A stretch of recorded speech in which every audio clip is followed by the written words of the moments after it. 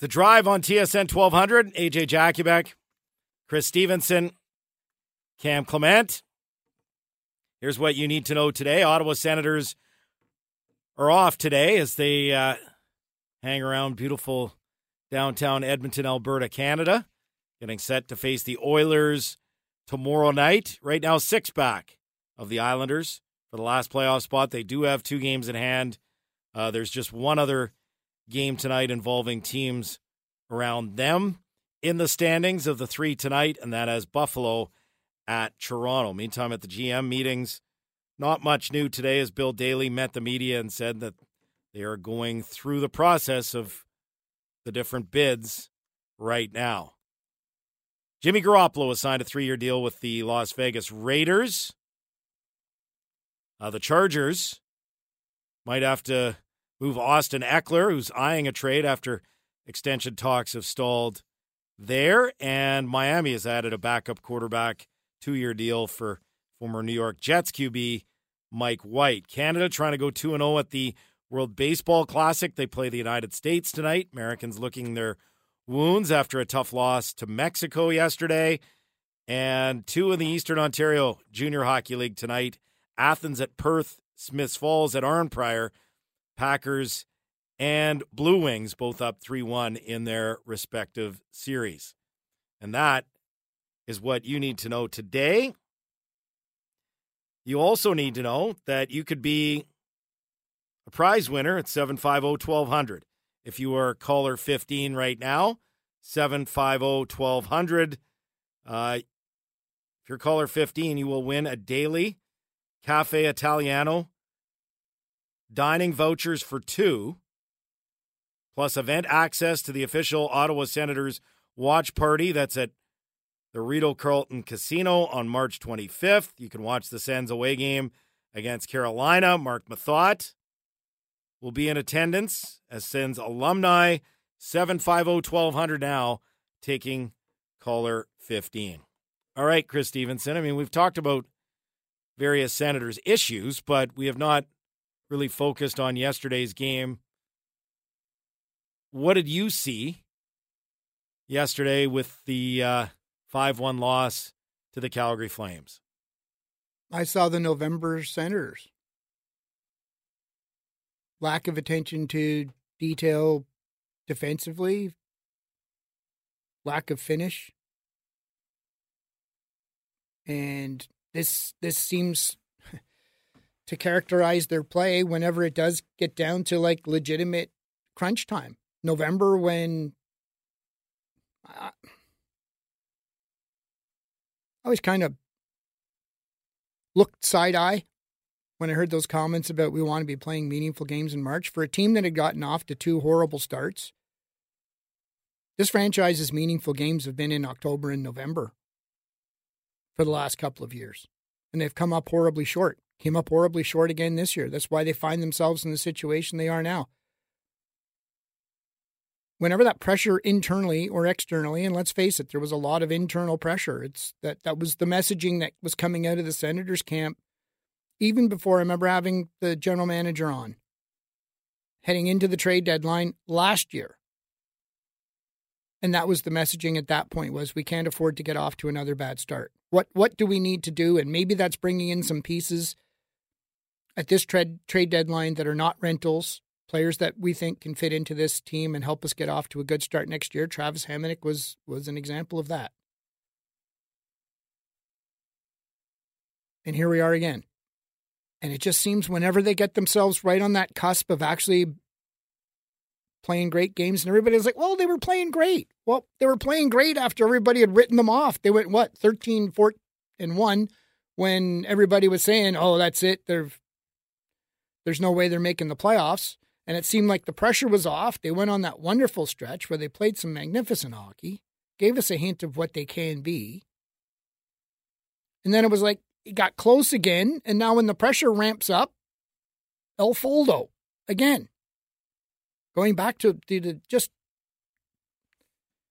awful defensive play, total lack of awareness. 4 guys on one side of the ice and leaving 3-on-1s on the other side of the ice where they're outnumbered. And it's a great debate. And I listened to it on the station for a little while today. Is it the players? Is it the coaching? I think it's a combination of all those things. But these guys are elite hockey players. They've been elite hockey players at every level they've played. They've probably had some great success at every level they've played. They know how to play the game. How do you not look around when you're on one side of the ice and you see 3 of your teammates within 10 feet of you and not figure out that the math is not working in your favor? Get liquor store guy there with the drop. Do the math. Look around and see where the threat's coming from. And they don't do that. JR tweeted something at one point about, it was a 2-on-3 situation for the Flames, but nobody does a shoulder check. Can't remember if they scored a goal on the sequence or they got a great chance out of it. And I said, it's Timbits hockey. Everybody's just focused on the puck, following the puck around in a pack. And when they're not following the puck around in a pack, they're blowing the zone before their defenseman has even got possession of the puck because now they got to sniff that I'm going to be able to get some points here. So their weight's on the up ice foot. Oops, D-man lost the battle. Now they're outnumbered down low. Because now this guy's got an extra 10 feet to make up because he's already broken out of the zone thinking that he's going to have a chance to have a scoring chance. The values of the way they play are just not good. And that's what you have to fall back on. Whenever you are in a rough circumstance and you're having a tough go of it, you need those fundamentals of the way you play to fall back on. So if the power play's not working, you can still be in a game. If your PK's having a tough time of it, you can still be in a game. If your goalie's having a rough night, you can still be in a game. They don't have those fundamentals to fall back on to be a tough team to play against.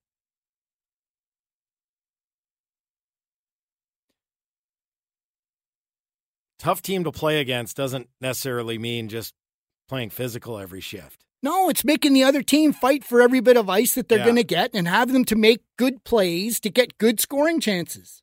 Don't gift the other team scoring chances night after night when your season's on the line. Cam, who's our winner? Congrats to Mikey McDonald. There we go, Mikey.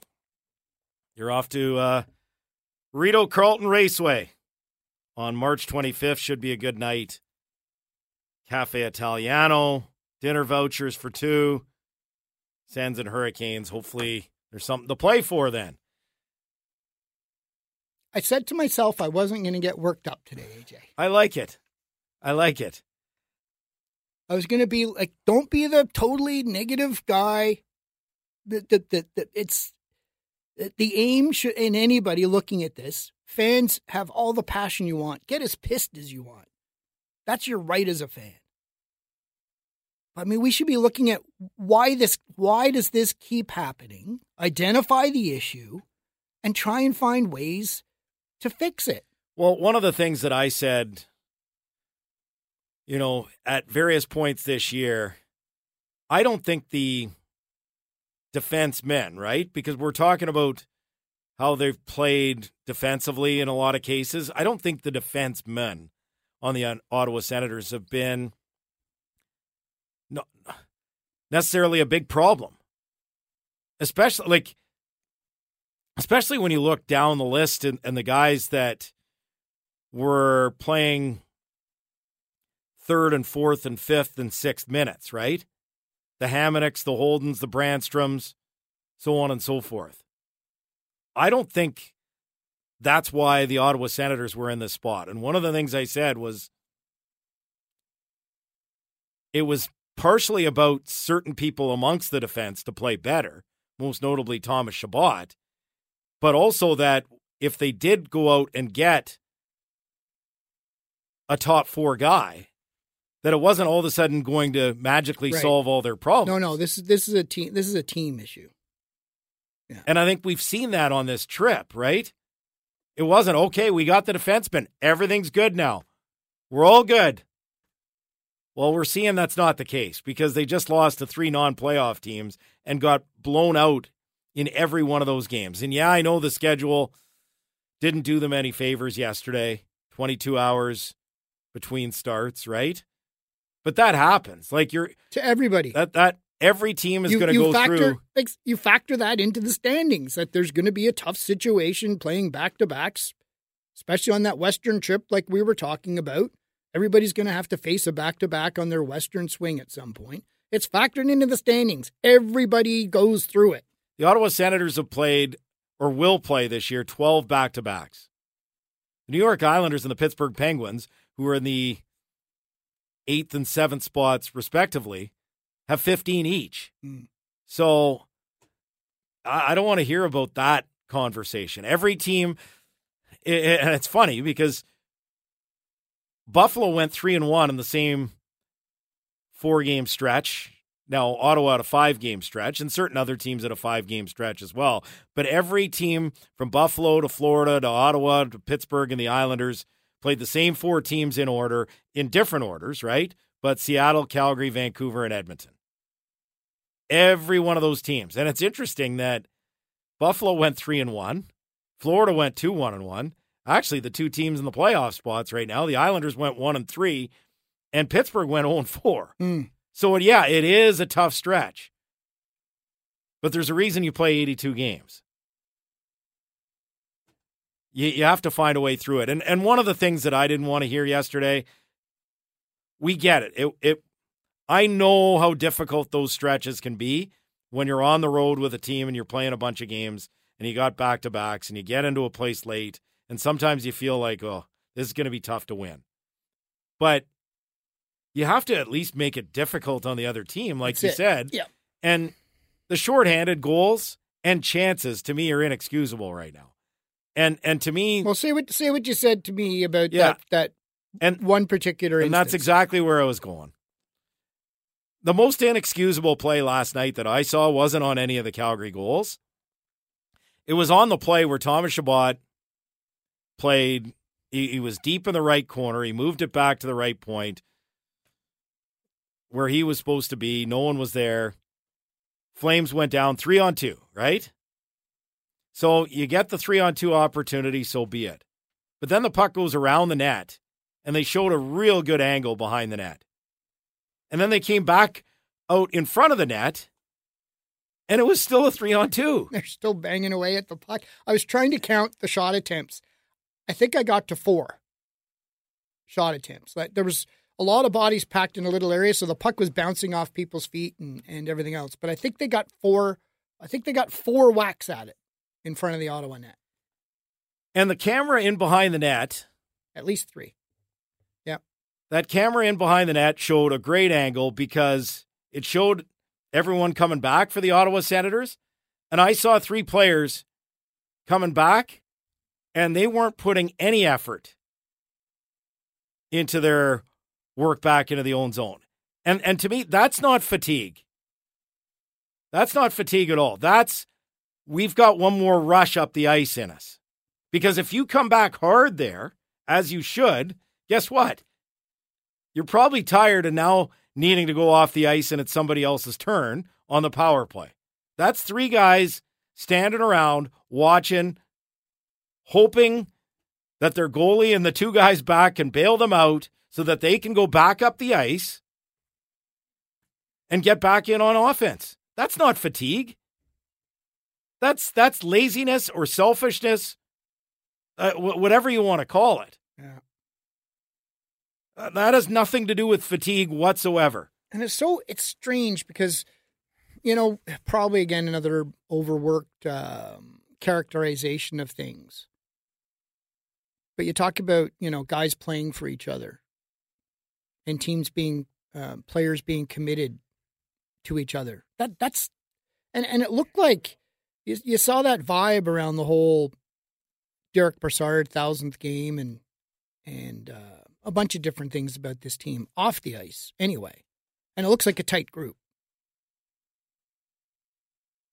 Then you see plays like that and you're just left thinking like, that's selfish. Like you're leaving your guys outnumbered at the net for the other team to take 3 or 4 whacks at the puck.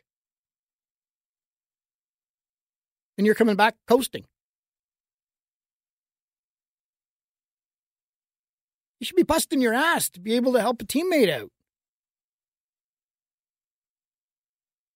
That leaves a bad taste in my mouth. Yeah, it's frustrating to watch for sure, and it's frustrating for the fans.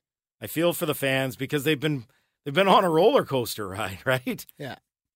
And it feels like just when you think they're about to turn the corner, or they have turned the corner, you watch them play those Detroit games back to back, and then you win in New York, and you're thinking, okay, maybe this team has turned the corner. And you go out and beat Columbus, and then you give up 15 goals in 3 games to 3 non-playoff teams where you were blown out in every one of them. In Chicago, Vancouver, and Calgary.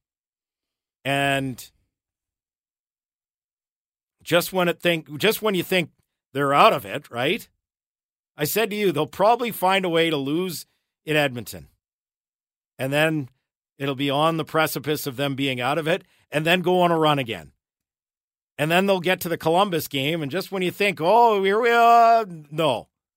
Right? Yeah. No, I can understand that. Part. That's been the track record. Yeah, that's been the pattern.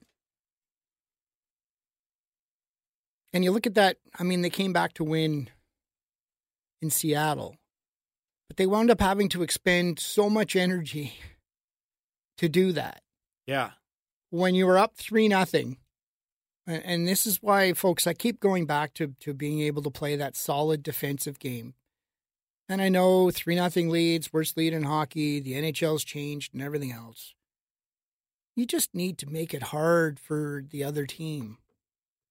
And it feels like that Seattle game, they just wound up having to expend so much energy after having a 3-0 lead, blowing the lead, falling behind.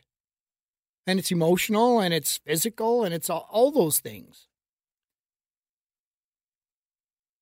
But it feels like if you were a really competent defensive team and you got that 3-0 lead and you were able to hang on to win like even 3-2, that would have put them in a way better position going into the weekend. I also felt that when I was watching the Vancouver game, it was great to see the energy they had at the start of the game, but part of me wondered if they were that heavyweight boxer going for the knockout punch in the first couple of rounds, and if they're punching themselves too tired. I just felt like watching that one that it felt like they had that nice push to start. And then it felt like they just couldn't, they lost the will to stick with it. Like it looked like they were just discouraged and look, we're trying here and it's not working, and they kind of fell off. And Vancouver took over the game. But it's a hard way to win every night like that over 82 games. Agreed. And I think that's why you see certain teams that are built for the regular season, built for the playoffs, but you have to find a way to win hockey games, and a lot of hockey games, without your power play going, without running yourself tired. Yeah. And the only way we can win is by going out and running the other team out of the rink with a forecheck. You have to be able to win multiple ways. Yeah. When you're a team like the Boston Bruins and you've won 50 games, you can win a lot of different ways, a lot of different styles. And that's where the Ottawa Senators have to find themselves. They can't just expect to run teams out of the building like they did with the Detroit Red Wings in back-to-back nights. Good point, yeah. Because, yes, guess what? The schedule does get grueling when you're on the road. And that's part of it as well. We'll take a break. More of your text throughout the rest of this hour. And Bob Stauffer will join us at 4:05 to talk about their next opponent, the Ottawa Senators. They're in Edmonton to take on the Oilers tomorrow night. As we continue with a drive on TSN 1200. It's a drive on TSN 1200. AJ Jakubek, Chris Stevenson, Aiden Warnholtz from the Carleton Ravens men's team. U Sports Final 8 MVP joins us at 5:05. Still working to try and get someone from the women's team join us, and Bob Stauffer at 4:05 to talk about the Edmonton Oilers. Next opponent for the Ottawa Senators. Can they catch a break and maybe have Jack Campbell play tomorrow night? That might help. You've seen the last 5 games he's played, they've scored 23 goals and haven't won any of them. So that might help. Stuart Skinner wasn't exactly lights out on Saturday night. True. Yeah. Well, goaltending will be part of the conversation we have with Bob Stauffer. Oh, man. I feel like, does it not feel like the Oilers are the Senators situation kind of on steroids? Like a great couple of lines, offensive players, issues with the blue line forever, and always question marks about the goaltending. It feels like because they've got Draisaitl and that other guy at the level that they are, they're clearly more talented than anybody Ottawa's got at this point. But it just feels like the Oilers, the Senators have kind of tracked like the Oilers have in terms of the franchise issues, doesn't it? Ottawa's struggling to make the playoffs. Edmonton's struggling to have success in the playoffs. Yeah, I mean, it's similar themes, just on another level. They would be a frustrating team to watch, especially in the regular season. Now, to be fair, they did win 2 playoff rounds last year. Yes. But for who you have and where you are, it just doesn't seem like enough. It feels like they should be the favorite in the West, or at least like a co-favorite. And in the meantime, they're just in the middle of the pack. Right. Wide open in the West this year. It is. Wide open. And if they could get their act together, I feel like, especially with the Ekholm move, and he's been, I'm sure we'll talk about Ekholm with Bob Stauffer, he's been lights out for them since arriving. Like no period of acclimatization, at least on the ice. He's fit right in. But again, if you can't get a save, that's highly problematic. They're going to have to roll with Skinner unless, I feel like Jack Campbell's almost in Corey Schneider mode right now. Where like you're scared you can, yes, can you even throw him in the net?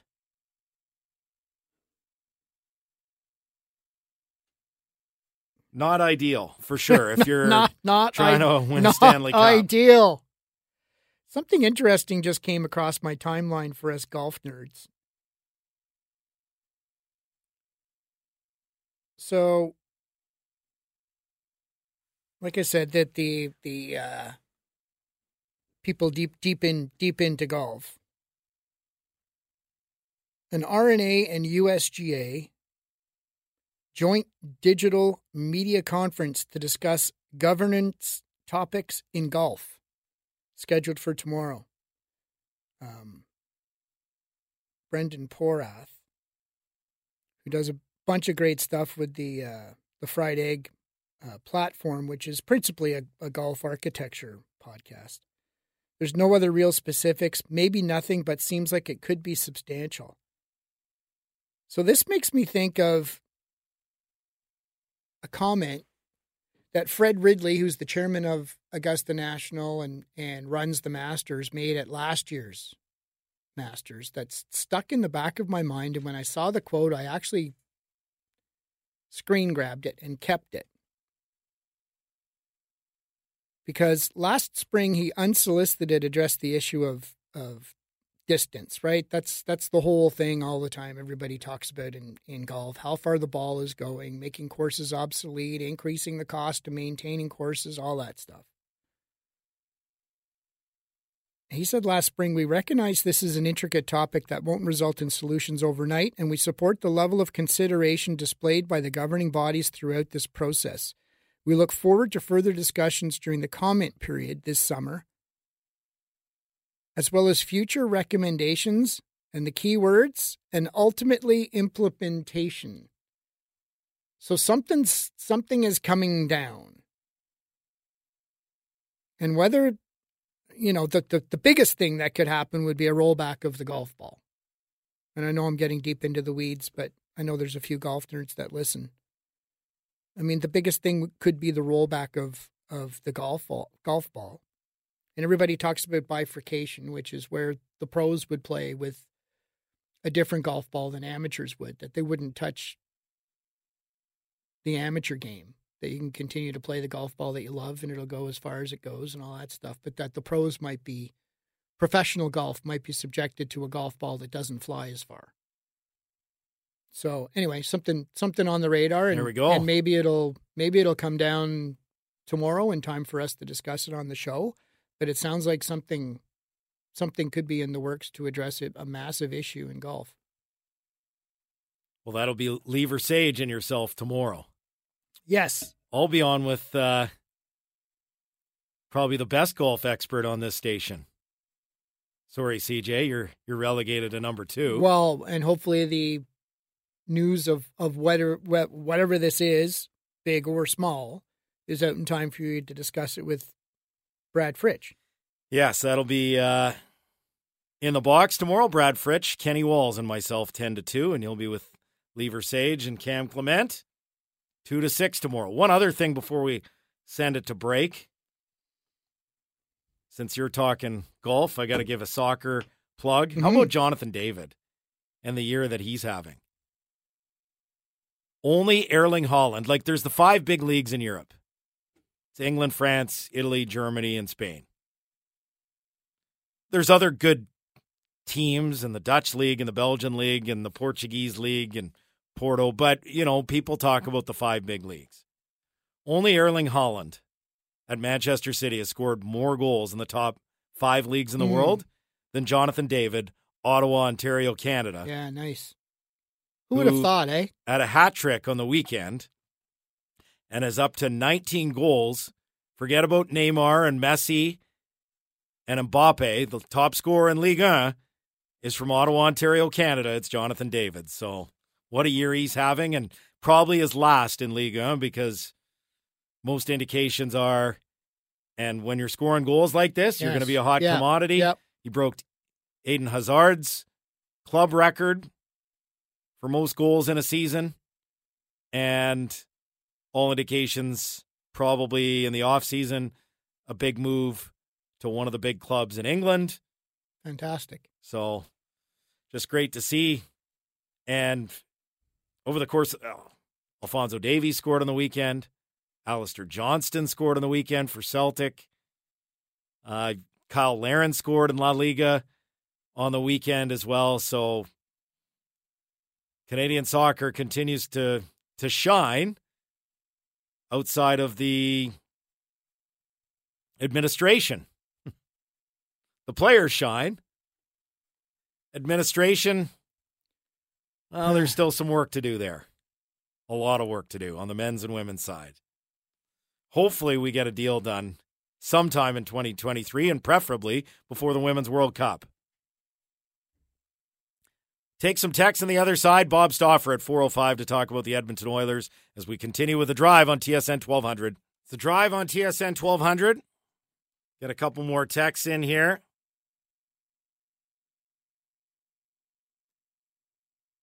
Guys, the problem still comes back to the first 20 games where we went 7-12-1. Last year we started 4-15-1. 2020-21, we started the same way under DJ.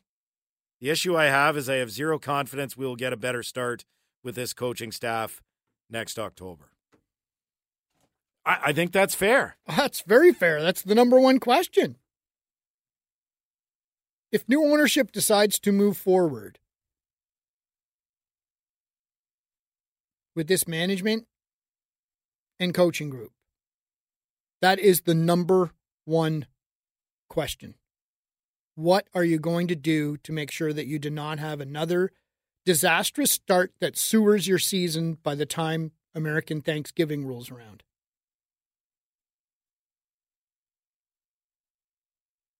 They knew it was an issue going into this season and it wasn't fixed. So what? I'd be intrigued to hear what the ideas are going to be to make sure that it doesn't happen next year if it's the same group. Well, and that's why ideally you'd like new ownership. And if new ownership wants to stay the course with this management group, right? They're entitled to that. It's been a lot of good things that happened in terms of team building, personnel. Yeah, no matter what, right? And here's, like, let's just say new ownership decides, you know what, we're starting fresh. I'll tell you, I know exactly what I'm going to come on the radio and say. And it's, thank you, Pierre Dorion, for leaving this group with probably one of the best jobs in the National Hockey League to come in and get this type of core and build on that. Thank you. If that's which route they decide to go, there's some good things that he has done. And if they decide to stay the course, they decide to stay the course, right? Because of those good things. So, like, this is not a disaster. This is not a situation like certain teams around the NHL where you're like, holy cow, that's a mess. Like Vancouver, when you took over Vancouver, and there's some good pieces there as well, like Elias Pettersson and Hughes, and, you know, JT Miller's a good player. And I mean, there's a lot that you don't like salary-wise, but I think that would have been a much tougher rebuild than anything you might be inheriting here. So no matter which route ownership decides to go, there's a lot to like. There's a lot to build on here with the Ottawa Senators. But I would like to see ownership have the opportunity to decide one way or the other, yes, which route to go before the draft. Because if all of a sudden we're talking about a situation post July 1, or let's say September 1, where they're taking over and the general manager is elected to keep the head coach and everything like that, well, now you put ownership in a real difficult bind if this team starts poorly again next year. That's the biggest question I have. What is your plan B if you get off to a bad start again? If it looks like you can't get off to a bad start. As soon as it looks like you're getting off to a bad start, what's your plan B? You can't afford to have that happen again next year. There are a lot of rumblings that if things didn't start well for DJ Smith this year, that they were going to be looking in a different direction. And one of the names that is out there, right, he's got a place in Ottawa, is Claude Julien. Yep. And so when they were 6-12-1, and at this point I was overseas, I was actually very surprised, given the rumblings, that a move wasn't made here. But they stayed the course, and to their credit, they got back into the mix.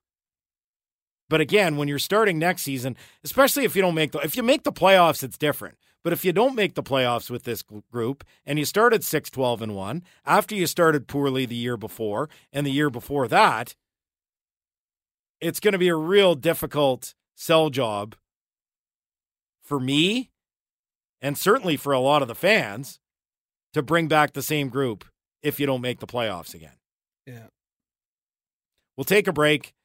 When we come back, CFRA News Update, a quick need to know, and Bob Stauffer from the Oilers Radio Network tee up the next opponent of the Ottawa Senators tomorrow night. AJ, CJ, Big Red, this is The Drive on TSN 1200.